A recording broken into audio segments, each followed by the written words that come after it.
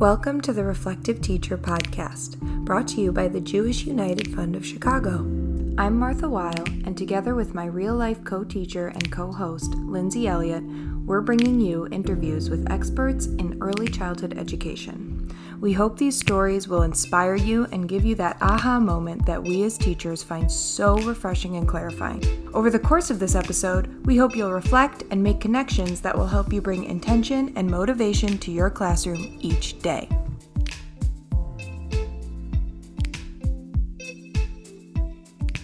Our guest on today's episode is Amelia Troutman. She's the manager of education at the Cole Children's Museum here in Illinois and has years of experience implementing and teaching the project approach. I first met Amelia when she led a training on the project approach at Cole. I was blown away by how much it turns out I didn't know about doing project-based work with young children. I learned so much from Amelia, and I can't wait for you to hear our in-depth overview of the project approach. So without any further ado, here is our interview with Amelia Troutman. All right, so to get started, Amelia, would you mind giving us a little bit of background information about your experience with the project approach and just how you got into it? Yeah, so I was a pre-K teacher in Chicago, and so I was part of a Head Start program, and I would say in the Head Start program, I bordered on project, but never fully embraced it because we had a lot of other things going on, and I was a newer teacher. So I did some of the skills that you'll see in project approach, but I didn't really do it to really see true projects or work with true projects until I came to the Cole Children's Museum. And here at the museum, they've been doing project work since 2001 with district as well as child care center and home care providers for many years. And so I really have gotten to see through my work here the project approach in multiple different classrooms. So we have different programs that are available, and through that we've been able to kind of work with a lot of different teachers in the project approach and see it in their classroom.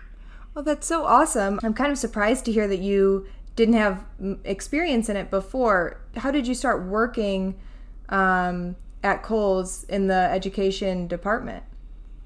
Yeah, so in Cole, when I first started, I came here and was doing some of the lesson planning and things like that, and an opportunity came up to be able to be part of the program. And then through the program, then I've been working with the program for 3 years now, just working with different classrooms. And in the program, we have a couple different things. So we have trainings that we do, but we also have fellowships where we go into the classrooms and assist fellows, as well as just observing classrooms. Oh, that's so cool. Can you give a little bit of history about just the project approach in general and its background? Yeah, so the project approach as it is today really kind of came out in about 1989. Lillian Katz and Sylvia Chard published Engaging Children's Minds, the project approach. And they actually at the time had not heard of Reggio Emilia, but it does connect really closely with Reggio Emilia. But at the time, they didn't know that until after they'd written it. So they'd written it at that time. And then over time, they also both had connections to different universities, University of Illinois, University of Alberta. And so they had those connections as well, and we're working with teachers through that. And then other teachers like Lillian Katz had a lot of focus on the research and the philosophy of the approach, while you see Sylvia Chard, Judy Harris-Helm, Pam Scranton, Sally Beneke. They all really focused in on how to guide teachers into implementing the project approach in classrooms. And then with that kind of came starting to see some of those similarities between the project approach and Reggio Emilia. And what's really interesting is they both have that big focus on the child, but the divergence is in that Reggio really focuses more on the whole program, like how your environment should look, how your schedule should look, and more is a more full-out curriculum versus the project approach is something that could be embedded into any curriculum. So a lot of times we do see the project approach being used in a Reggio program. Yeah, I think that's one of the reasons that I loved it and was surprised by it so much, because the kind of way to enter into the project approach, you don't have to have a Reggio, be from a Reggio program. You don't have to have all that other stuff down, but this is such a great way, I feel to get in some really nice, intrinsically motivated learning going on in your classroom, no matter what kind of school or classroom you have. Yeah, and we've seen a lot of teachers across different curriculums and things like that find ways to be able to embed that into what they're already doing. So that's been cool to see.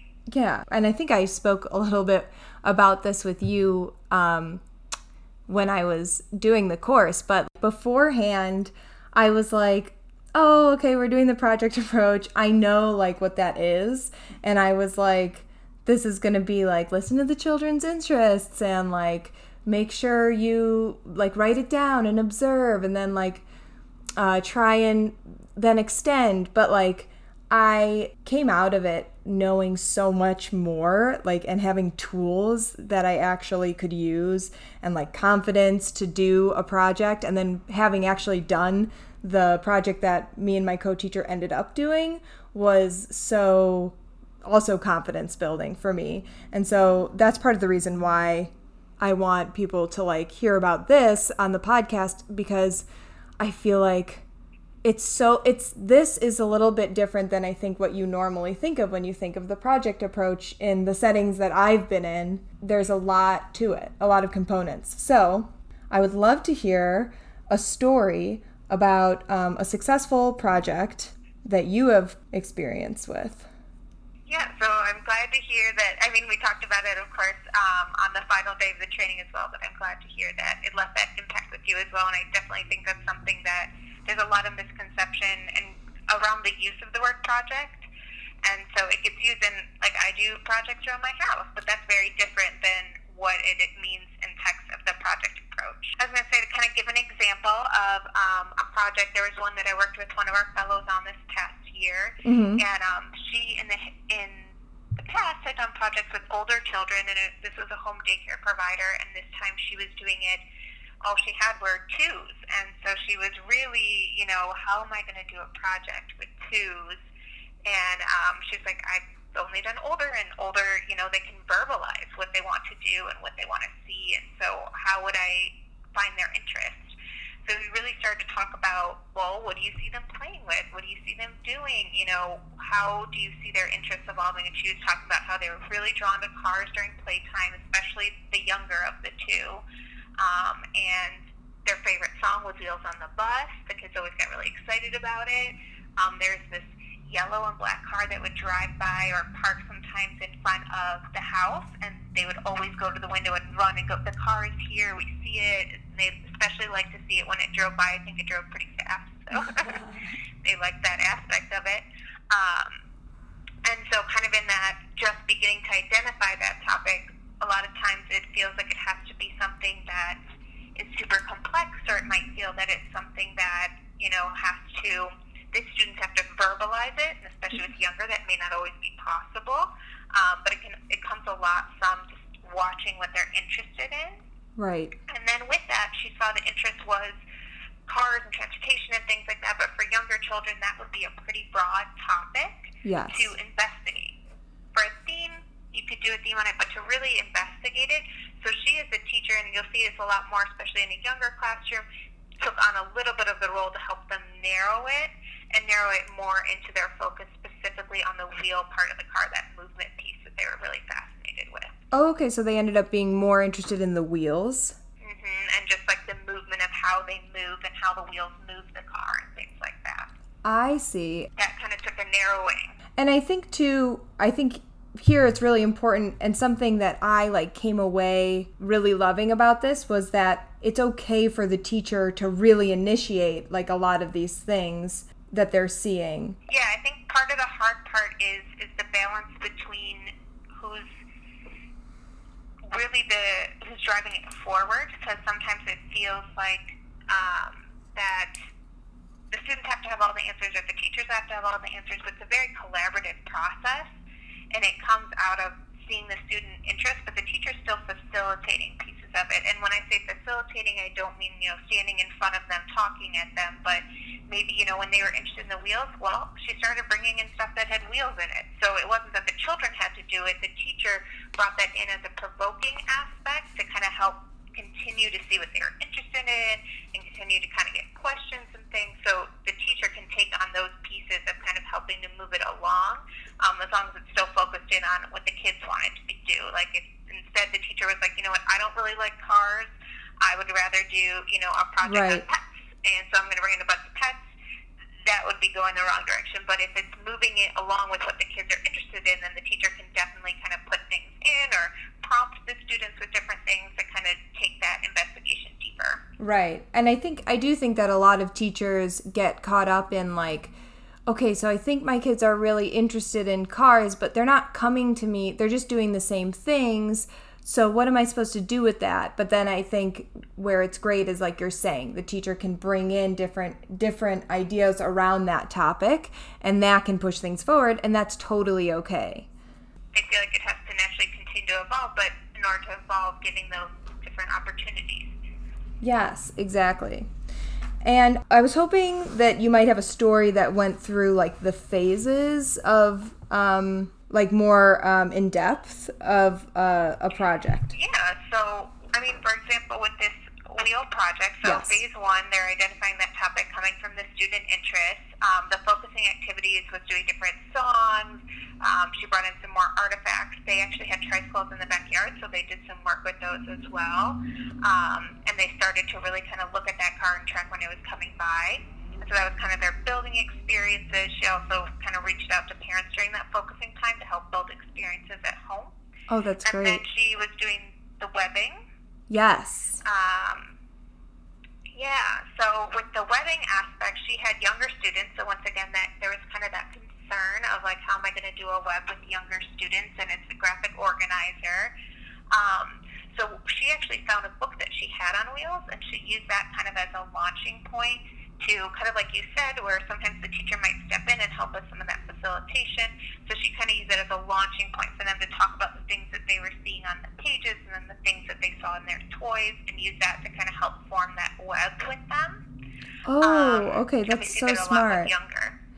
Okay, so yeah, that's perfect. A way to do it with younger children is to use like lots of visuals, maybe a book or something that they really like looking at to help you kind of pinpoint the things that they're interested in on the web, right? Is that what you're saying? Yeah, so either having objects available to them or having books available to them, things that help them where, especially if they're not forming full sentences yet, it gives them those prompts. And when you think about it, even as adults, sometimes having an extra visual prompt can help us think of more things that we want to talk about. Totally. I'm sitting here with like a whole thing of notes. So, and then too, like in my classroom, we wrote the webs, and our kids, most of them couldn't read any of the words, but I would say almost all of them couldn't read any of the words, but they knew because we were saying like, okay, we're going to make a web on pillows because we were studying pillows. And what are the parts of the pillow? What are you wondering? Like they understood all the things that we were doing. And then we as teachers were able to use that web with them, that even though it just had writing on it, they were like more on board, I guess. So with older children, it's okay to also write the web too, right? Yeah, so especially as you go up in grades, like this was a toddler class, versus we see more in the preschool class, like the teacher might be, writing everything on the web as the students are seeing it, and just that validation of I just said something and you just wrote it down. Right. That connection piece is really powerful. And then sometimes I've even seen where the kids kind of get to do their own drawings next to what they said. Or for the older kids, that's like when cool. especially we have teachers that do like first, second, third grade projects, and at that point those kids are starting to learn those graphic organizers. So like in a third grade classroom, each child might do their own individual web because they're learning about graphic organizers. Oh, that's amazing. So it can really develop. Yeah, because then, and hopefully at that point they've been doing it so much that to them it's such a useful tool. I mean, to us it was so useful. And you mentioned focusing activities, and a web is a web kind of a focusing activity? Coming back to the web, so you can do it kind of at the beginning when you're trying to find out what they want to know, and then you can use it later on to refocus and come back to this is what we talked about at the beginning that what do we know now, or what are questions that we had at the beginning. You can kind of go back to it as a reference point throughout the project. Got it. let's talk about a little bit more about like deciding on the appropriateness of a topic. Yeah, choosing the best topic, I would say, I just was doing interviews with some of our mentors who've done projects for many years, and all of them picked it as one of the most difficult things in a project. It's not once it takes off and the kids are interested, it's really finding a good topic. Yeah. And that can be hard for a variety of reasons. One, it could be, you think the kids are interested in it, but it turns out it's just kind of a short-lived interest. Or it might be an interest that they have, like a cartoon or something that, is just really popular at the time, but maybe wouldn't make a good project. Like we saw a lot of like Paw Patrol interest, but that necessarily in and of itself, the show would be really hard for the kids to set up. They physically couldn't go and see where that show was being made. Right. So that definitely is hard from the interest of kind of figuring out, one, what the kids are interested in, two, finding something that's enough in their immediate everyday lives that they'll continue to have references. Because a lot of times when something fizzles out, it's because it's something that they, for a short period of time, had access to or reference to, and then it's not happening around them anymore. Yes. But when a lot of times when we've seen projects that are things that are just in their everyday life, especially the younger the child, the more it needs to be in their everyday life.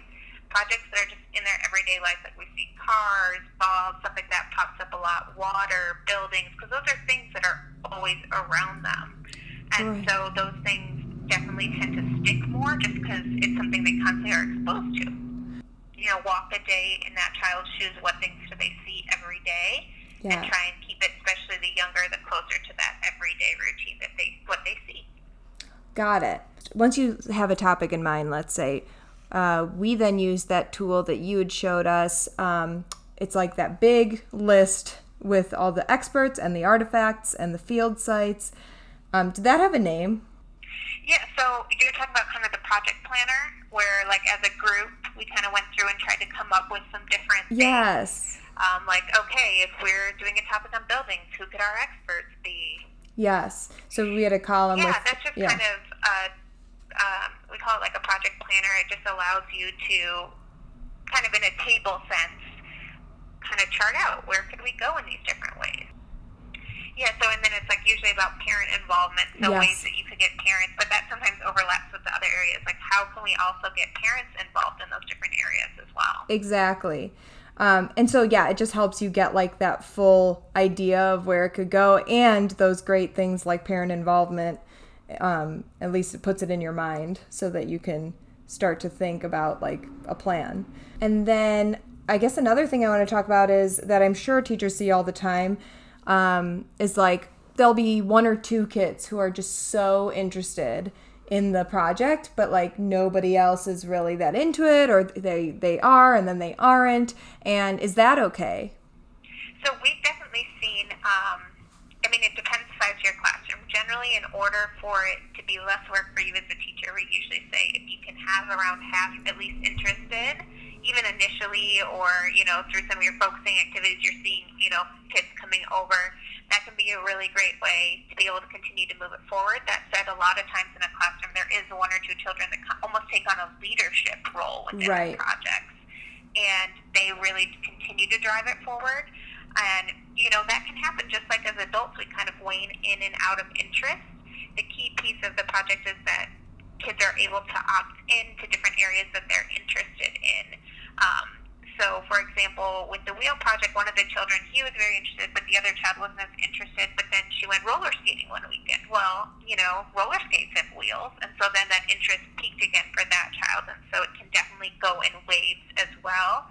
I think sometimes there's this feeling that everybody 100% participation, which may happen, right? But, everybody's unique, and part of the project approach and even Reggio is really focusing on that uniqueness, and so understanding that different children may want to opt in and out at different times.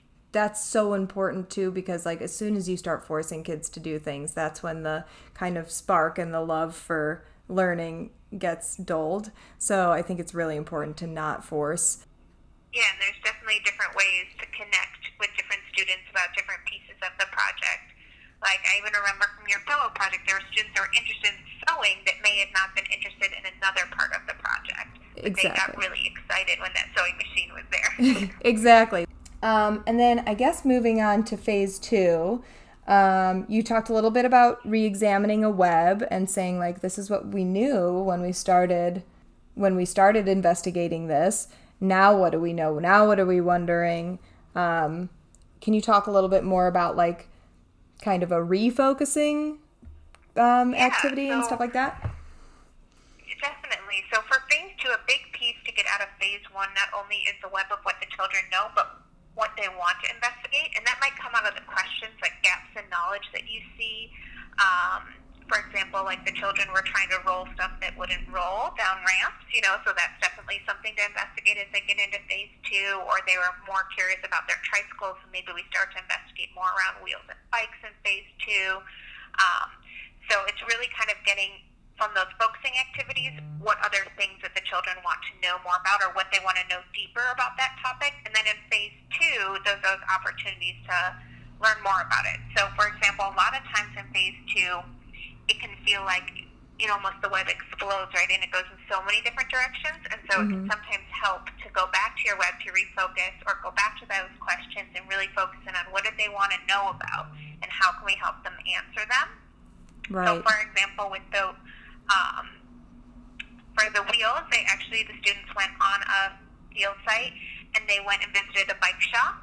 Yes, and awesome. It was actually a bike shop that originally was not open to children. They mostly worked with older, like high school students and stuff, but the teacher reached out to them and said, hey, they're really interested in wheels and the movement of wheels, and they've been interested in their tricycles. Is there anything that you guys could provide for them or experiences or talk to them about what they want to know about movement and wheels? And so they were awesome, and so they did adapt this high school program down for 2-year-olds and had so many different types of wheels available for the children that they wouldn't have had at their home. They didn't have that option, and so it just gave them a lot more options to explore with. And sometimes that can actually help if you're feeling like you're in a little bit of a rut, is getting more artifacts either from an expert or a field site. And so the students got really excited about that. And in addition, we even saw some of them starting to draw some of the things that they saw on the field site. Back in the classroom? Safety. The kids remembered that they had to put helmets on when they rode their tricycles, so they wanted to see all the helmets that they had there. So cool. And so that field work is a tricky piece in the fact that a lot of times they think that it's similar to a field trip. Right. But a field trip doesn't always have the research assigned to it. So a field trip, you're going somewhere, you might have fun. Here at the museum, lots of people come on field trips. They go and have fun and explore different areas. But a field site visit, or when you're doing field work, is defined as students are working, they're investigating something. So they have a specific goal in mind that they want to learn more about. Something that you guys talked about that was really interesting was that, like, preparing your class piece for the difference between like a field trip and field work, and then what you might do is like you might sketch during your field work, and you might use other ways of like measuring or like gathering data as you're investigating in the field. Yeah, so sketching's a big part. Students taking their own photographs, which a lot of times on field trips we see like a parent might take it or a teacher, and it's like all the kids smiling. But when they're doing a field site, they really want to investigate. So they're taking pictures of the things they see. And even if it is a parent volunteer or a teacher taking pictures, they're taking pictures of what the children are doing and what they're seeing, what they're investigating. Right. For the wheel project, the students didn't realize that in order to roll, wheels had to be inflated, that a flat wheel didn't roll as well. And so that came up. And then they became fascinated with how to pump up the wheel. And so we took video of them pumping up the wheel, so then when they got back to the classroom that they could talk more about that. And then the teacher even brought in the cheetah bike pump, to also have them explore with. Yes, that's awesome. And I think, kind of like you were saying before with, like, looking at the gaps in knowledge, I think you can use not necessarily a gap, but if you look at their pictures of what they took, that's going to inform you if you let the children take their own pictures. And then if you look at their sketches, that might inform you of a gap. Well, okay, this child is missing, like, all of this detail. Maybe we need to go back and that sort of thing. And I think that's another really important piece of project work, because like we were saying, teachers can get like really nervous that kids aren't coming to them and like it's not obvious what they should be working on or what the next step should be. But again, I think all these all these tools help you then plan and see what the next step should be. It just is a little less obvious, I think, than people think it is.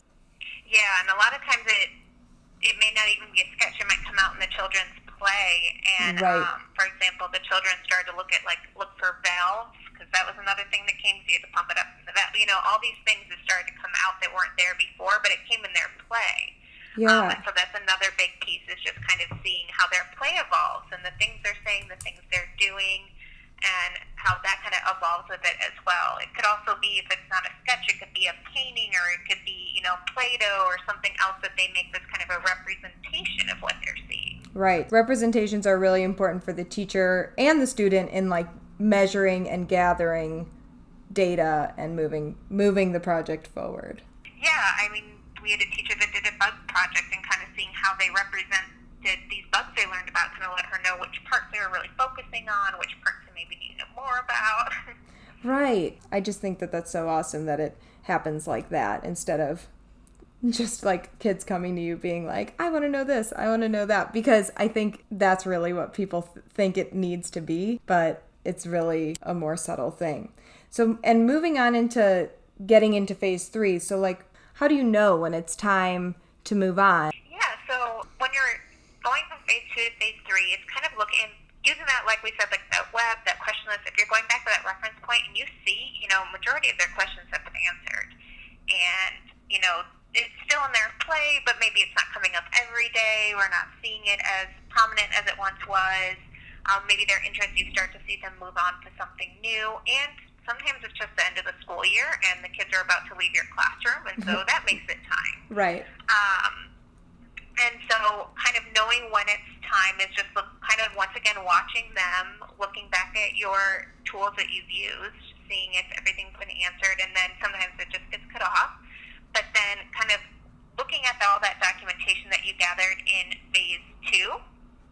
So anything from your field work the kids did, any of their representations, any notes that you have from their play, their webs, looking at all the documentation that you have and kind of getting an idea of, okay, maybe we have a lot of visual documentation, so maybe this would be a gallery, or maybe, it came out a lot in their play, so maybe they would want to do something where they invite their parents in and explore together. Like I've seen that where the children did a stuffed animal project and they just wanted, to have a target. And their parents came to Target with them in their classroom.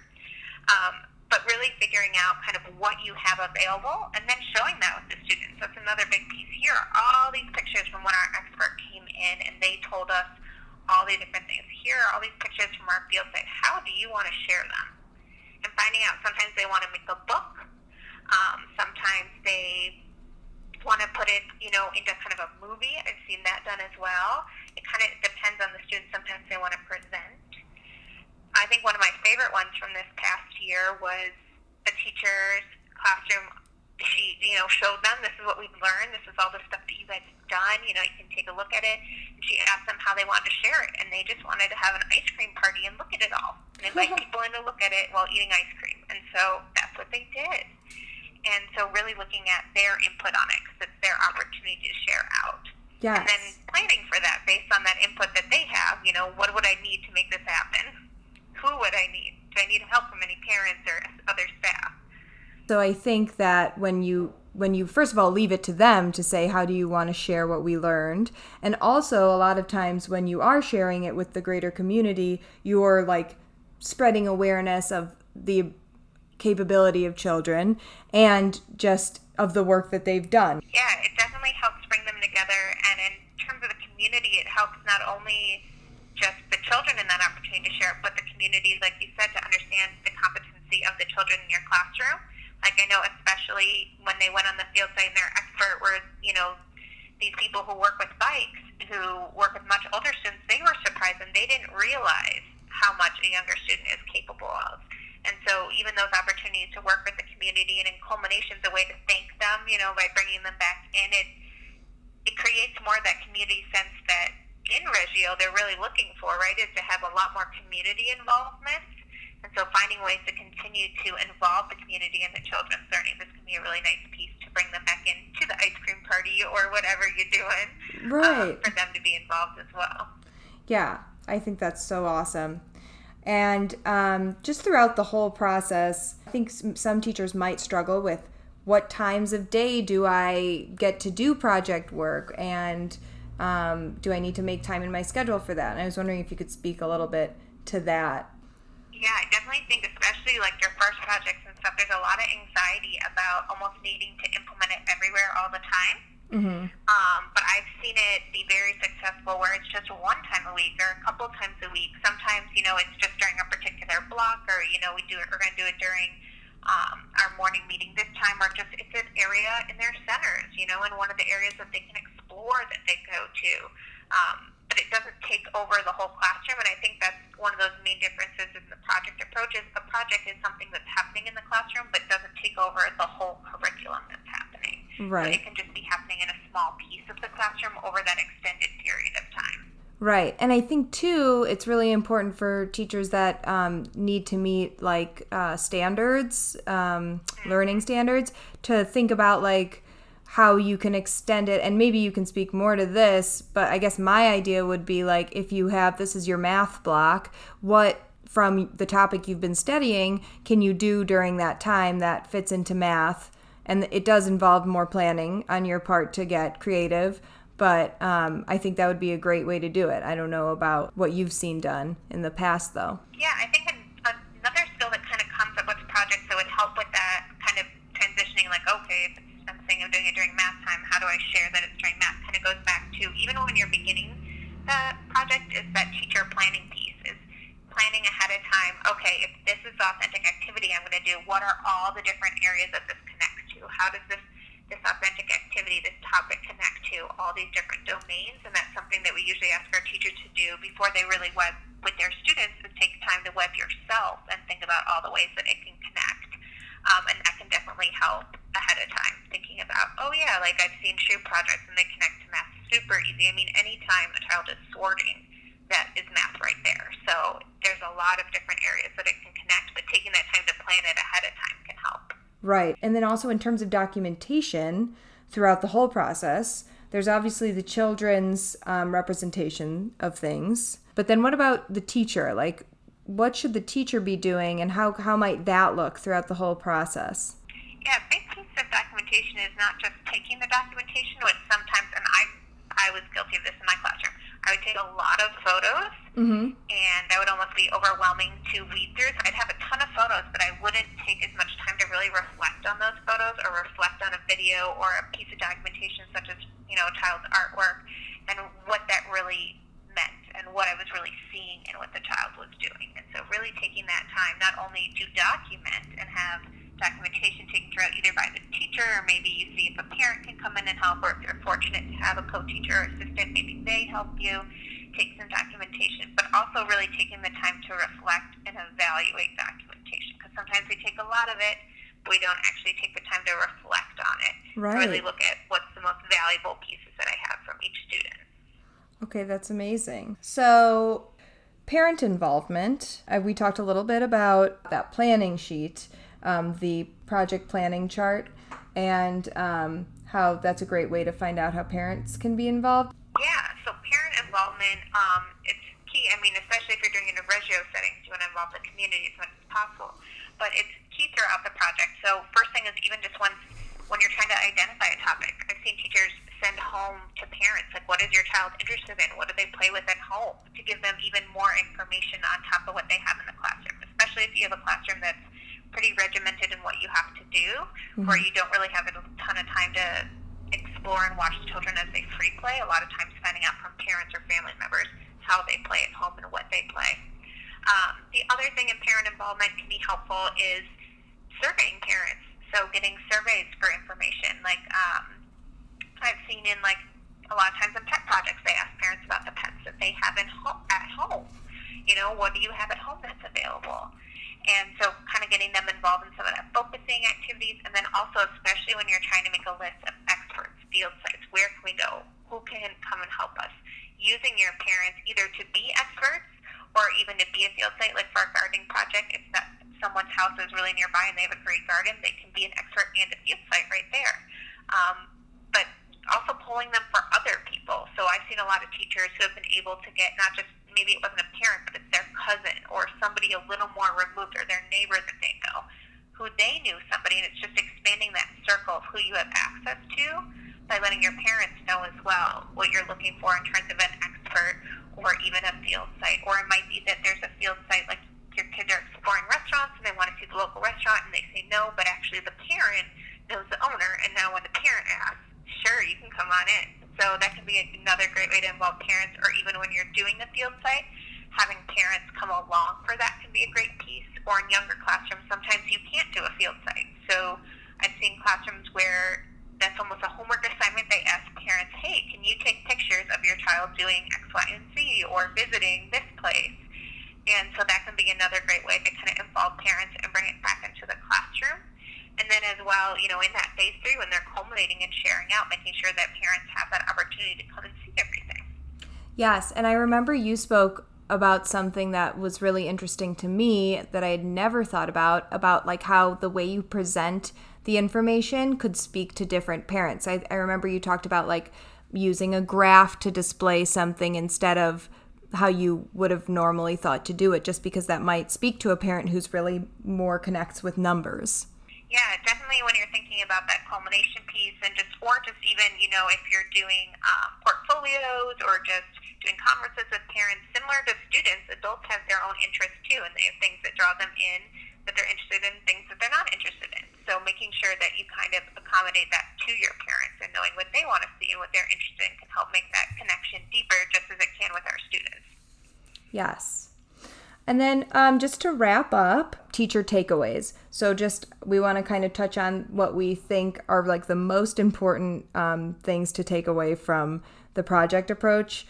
Yeah, I mean, one of the main things, and that even just, it comes immediately in phase 1, is just making sure that there is, even if it can't be the whole classroom, a piece of the classroom that's really connected to student interest and what they want to learn about. Similar as adults, children, they get more excited when it's something they actually want to learn about. And so being able to connect that into a classroom, even if it is a little more of a rigid structure, having that opportunity to connect in, and then having that observation piece, really observing your students, not only helps with the project approach, but helps just in assessment and just, helping your students develop throughout. But that's a huge piece of it as well, is really observing those students. And then also having documentation to keep you accountable. So having a web that you can go back to, having, your own notes, photos, things like that you can really be looking at, reflecting, and continuing to refine. Just like you want to refine your teaching process, you want to make sure that you're doing that with your students as well. That's amazing. Yes, I think, and I had the webs too as just like such a great focusing activity. And then, of course, I was just so into the project can be teacher initiated. I also had, it's okay for children to lose interest in topics throughout the process, and this can help inform you for like your next move in the whole process. And then my last one was just that experts and field sites are a great way to like propel things forward and help you utilize parent volunteers, which is awesome for parent involvement in your classroom. Yeah, and it usually will re-spark the interest, because all of a sudden you gave them another experience. Yeah, and like move it in more ways than you had initially thought even. So this was amazing. Thank you so much for talking to us. You were like the most knowledgeable person. But yeah, we were just so happy we were able to make this work. Of course, and thank you both for having me. Of course. Have a great day, Amelia. You too. Bye-bye. I know we'd asked you just about anything that you wanted to share with people about like how they could reach you, or how they could reach or get in touch with like Coles for the course. Is there any information that you want to share? Yeah, I mean, specifically around this initiative, we have our projectapproachconnections.org website that has lots of examples of past projects. Like, we have lists of experts and things for different topics and resources. We have a free PDF version of our past projects of Chicagoland, so that's just a bunch of different examples of projects, phases 1, 2, and 3. And so that has a lot of resources, projectapproachconnections.org. Another way to get in contact, either regarding like this topic or if it's, a related topic, is through our website, colechildrensmuseum.org. We do have professional developments that are available, either grant-based or for fee, depending, the center or school situation. Awesome. Amazing. Thank you so much for talking with me. Of course, and thank you both for having me. Of course. Have a great day, Amelia. You too. Bye-bye. Bye. So that's our show. Just a quick note that the Project Approach teacher training is just one of many amazing professional development opportunities that Cole Children's Museum offers, and right now, all of their course offerings are completely virtual. For more info on their current trainings, head over to www.thereflectiveteacherpodcast.com. That's our website, and on it we post show notes for each episode and resources so you can learn more about each topic we discuss. While you're there, make sure you subscribe to our mailing list so you can stay up to date on all things Reflective Teacher Podcast. You can also follow us on Instagram at The Reflective Teacher Podcast or find us on Facebook under the same name. Thanks for listening.